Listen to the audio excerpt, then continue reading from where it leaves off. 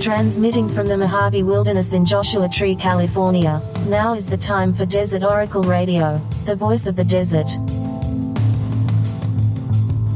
Night has fallen on the desert, the land of the champagne climate. They used to put that on the real estate brochures where I lived for a while out by Phelan and Pinion Hills, the Cajon Pass side of the high desert. Well, where David Hockney took a couple hundred clear, striking photographs of a crossroads at the 138 or Pear Blossom Highway, like the finished artwork is called. More than 800 photographs, say the experts. I've never counted them all myself, although I have seen the real thing.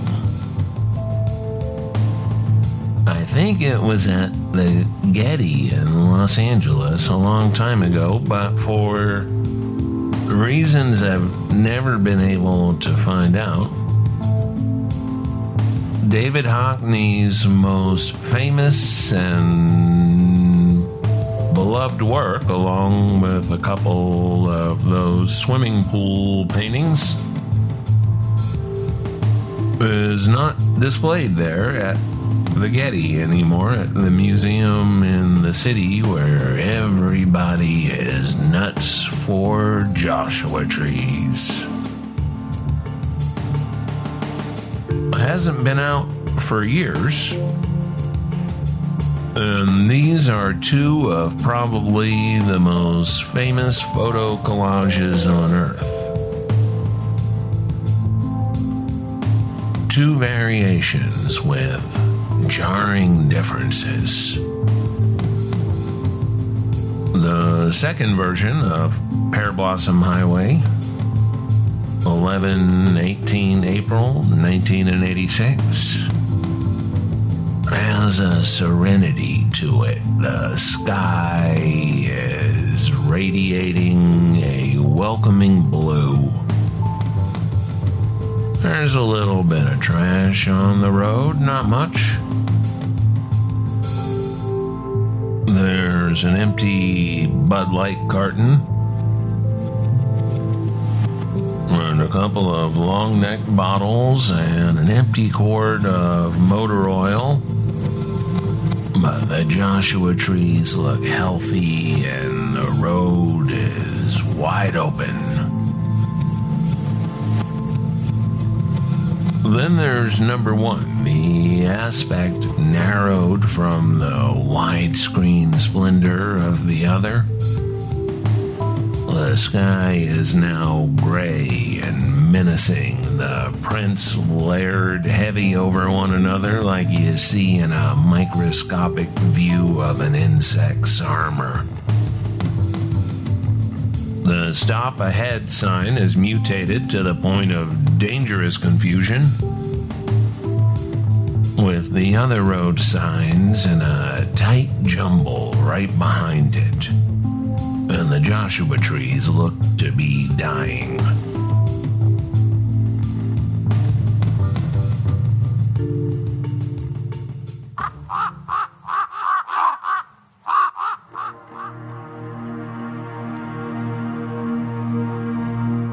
The crossroads ahead are chopped up into strange conditions and dangerous sections.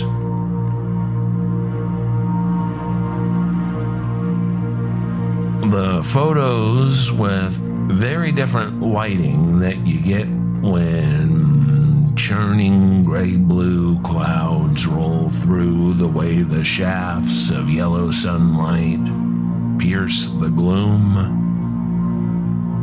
The wind comes out of nowhere, out of nothing. Suddenly the garbage cans are rolling down the road. Semi-trucks have their fog lights on.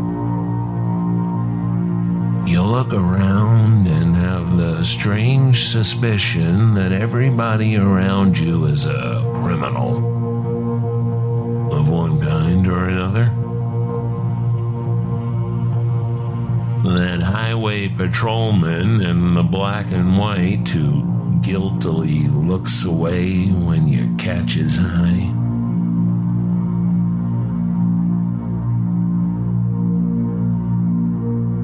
The lady crying in the Nissan that's stubbornly going exactly your speed during this last mile of passing lane.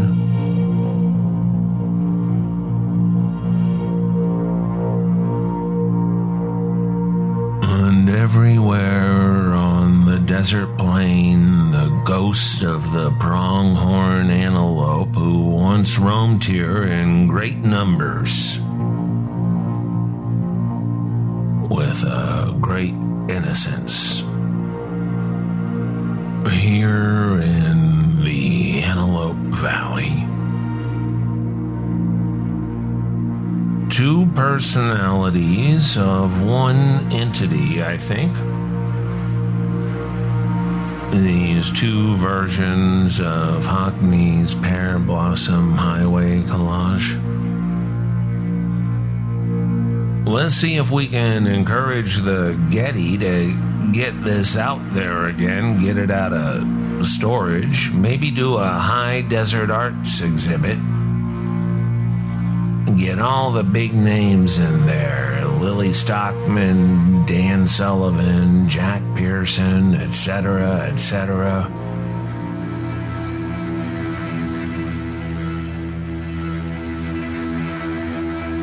Narrated by Desert Oracle Radio. On those little headphone sets they loan you at the museum entrance.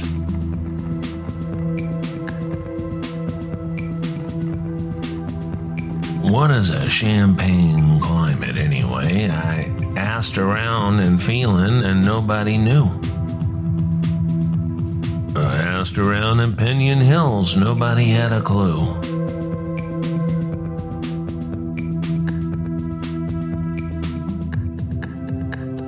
I figured it must have something to do with the fact that the Mojave High Desert does have some seasonal variations compared to the other side of the hill, the other side of the transverse ranges. Let's see, there's a bitterly cold, occasionally snowy winter season. And then there's 2 nice weeks, which we call spring. And then 8 or 9 months of sun-blasted oven temperatures. 3 seasons, according to the weather experts. That's the usual. And then you get that every 10 years lingering springtime like we got this year, and these are the times when you say, you know what, I think I could live here. I don't even care about the scorpions and the Mojave rattlesnakes with 2 kinds of venom in every bite. And the wind ripping off my roof every 18 months, and the way the fence collects all the Walmart bags that time cannot decay. Right there for you to enjoy when you arrive home. I just love it here. And a real estate agent is usually egging you on at this point, keeps refilling your wine glass with champagne.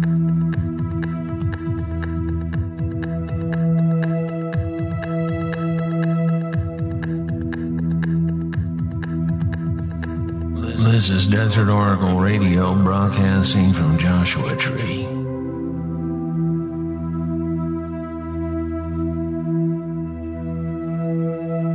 With soundscapes by Red, Blue, Black, Silver.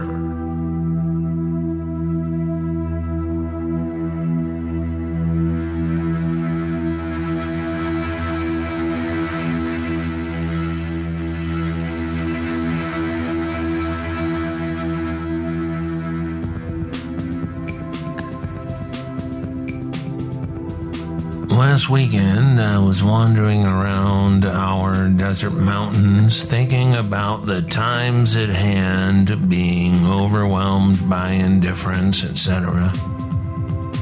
Thinking about the diminishing value of words. How the mere length of a block of text is often enough to dismiss it entirely, out of hand. I'm not reading all that.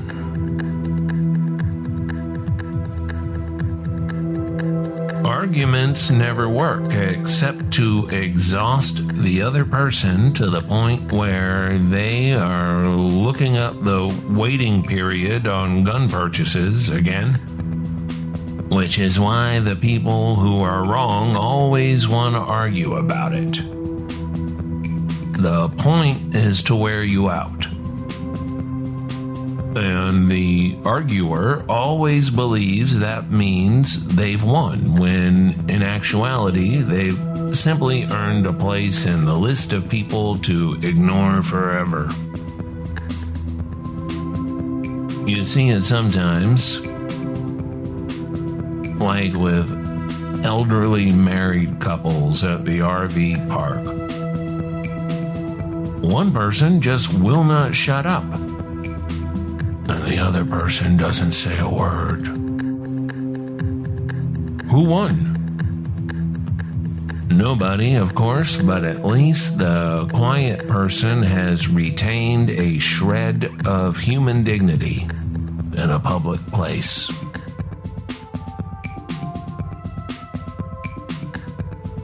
And I started thinking about the way we used to settle things out here, which was with a 6-gun.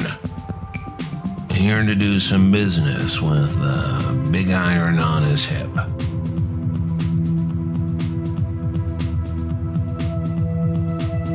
And it's sort of that way now in America. Today, you just have to assume that anybody making trouble is armed and dangerous. Anything might set them off. They don't like your bumper sticker. They don't like the words on your t-shirt. But we've lost the ceremony, the ritual elements. One person stands on this end, the other person stands over here. It's a duel.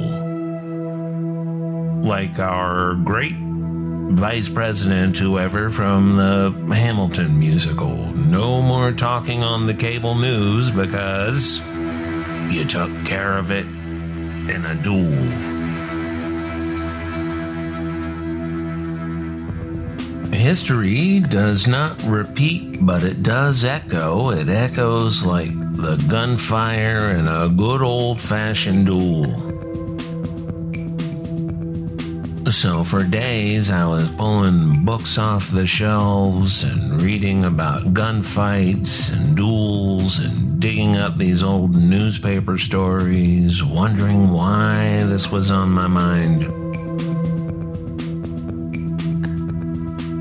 And then, in the middle of this week, I figured it out. It was in the air. Two of the worst people around, absolute cartoon villains, decided in public, on Twitter, I believe, to have a cage fight in Las Vegas. To the death, I imagine. There's the Tesla guy, the guy who made electric cars uncool in 1 year, and the Facebook demon. And this is how things will go in the wild times to come. Horrible people on social media will challenge each other to duels in public and begin killing each other. And of course, everybody wants to watch that. No scriptwriters needed. Cheez-Its will sponsor it, or Red Bull, or TurboTax, one of those terrible brands. Of course, course, it will be more vulgar, more horrific than any Old West gunfight.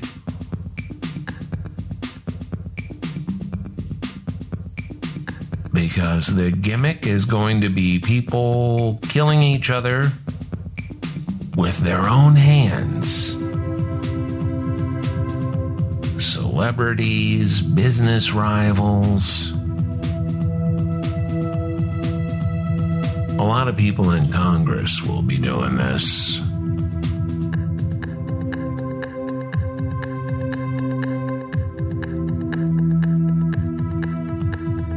A lot of well-known people who don't have to work too much spend a lot of their time training, often for years, with ex-Navy SEALs and all these other ninja warrior types who get 10 million people watching their video game streaming sessions or whatever. I guess I don't know why these people are famous, but I see their names show up.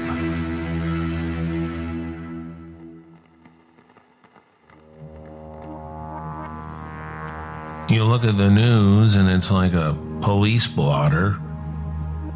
YouTuber jailed forever in Transylvania for running sex slave farms, that kind of stuff. Some weird dweeb in a flop superhero movie sentenced for strangling a girl in Iceland, modern celebrities. So I went back to my collection of gunfight stories from the last century, from here and there, and let me share a couple of these with you. Just some highlights. From the Arizona newspaper, September 23rd of 1932, killing of Gila rancher held justified by coroner's jury. Globe, Arizona, September 22.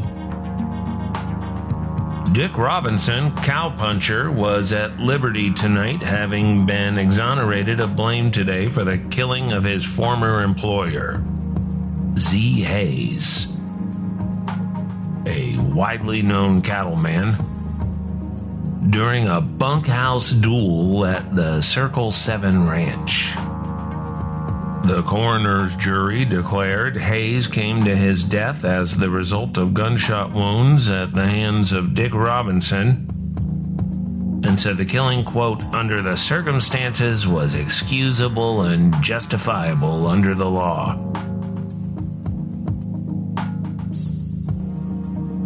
County Attorney Roland W. Hill said there is no evidence for prosecution, and insomuch as the coroner does not see fit to issue a warrant, we can do no more. The two engaged in a gunfight yesterday morning when Robinson said Hayes entered his bunkhouse and opened fire after renewing a quarrel started the day before. 2 gunshot wounds were found in Hayes' body. One was through the heart. Arnold Johnson, a cowboy sleeping in a bunk close to Robinson's, testified at the inquest. He said he was awakened by the shots to see Hayes standing over Robinson's bunk, firing into it. The whole argument was over Hayes wanting Robinson to open a gate for him on the ranch, and Robinson continuing with the job he was currently doing. It's another reason to never work for anybody.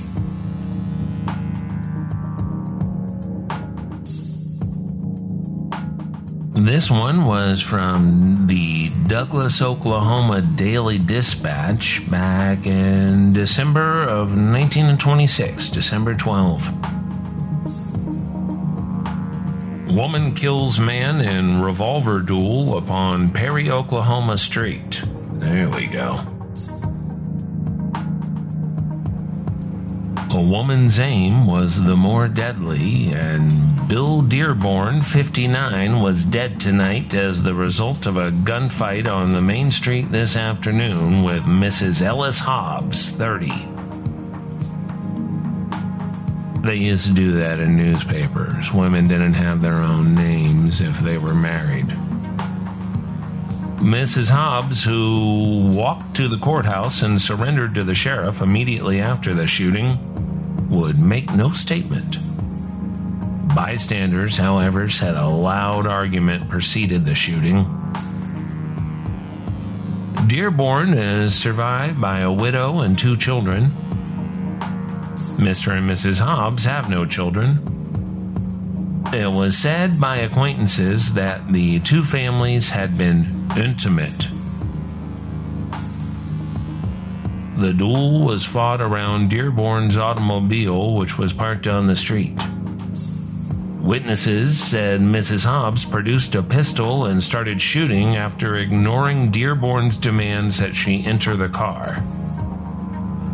Dearborn took an automatic pistol from his car and, emerging from the opposite side, opened fire. 2 bullets passed through the woman's coat, one going through a pocket and puncturing her powder puff, but neither struck her. Mrs. Hobbs' 3rd shot struck Dearborn above the heart, and he died almost instantly. The widow Dearborn, questioned by reporters, said, what are you gonna do?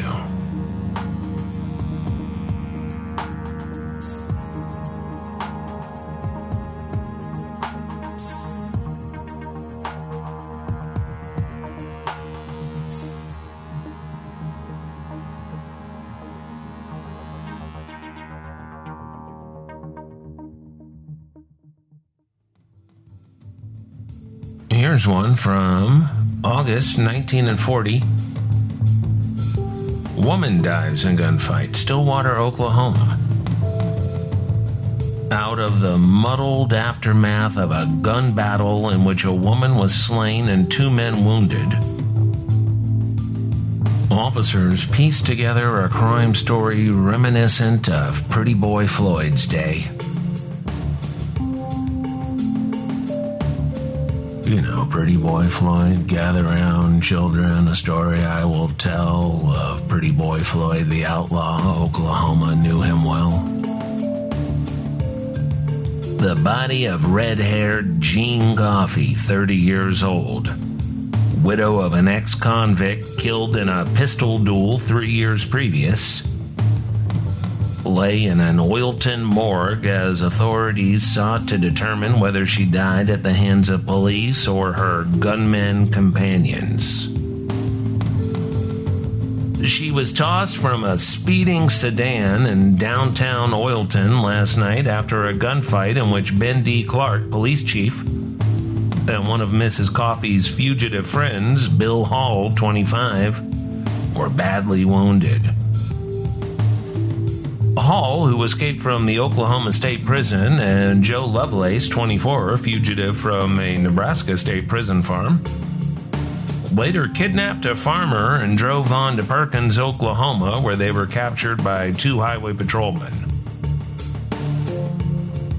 C.L. Irwin, constable, who was with Clark when the officers shot it out at close range with the gunmen, they expressed belief that the woman was slain accidentally in the furious exchange. Her body was torn by a blast from a shotgun carried by the fugitives, Irwin said. The exchange resulted from an attempt by Clark and Irwin to question the gunmen about a robbery earlier in the day. John Boyd and J.R. Butler, highway patrolmen, captured Hall and Lovelace after putting 2 more bullets into Hall's body and shooting Bill Glimp, a drumright farmer kidnapped by the gunmen. Bill Hall, who was recovering despite his many wounds, said, "They killed her.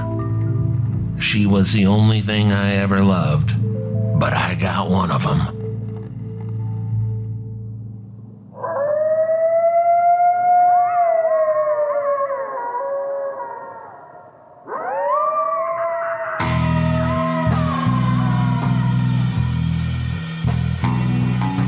love those quotes from the hospital bed. They're so pure.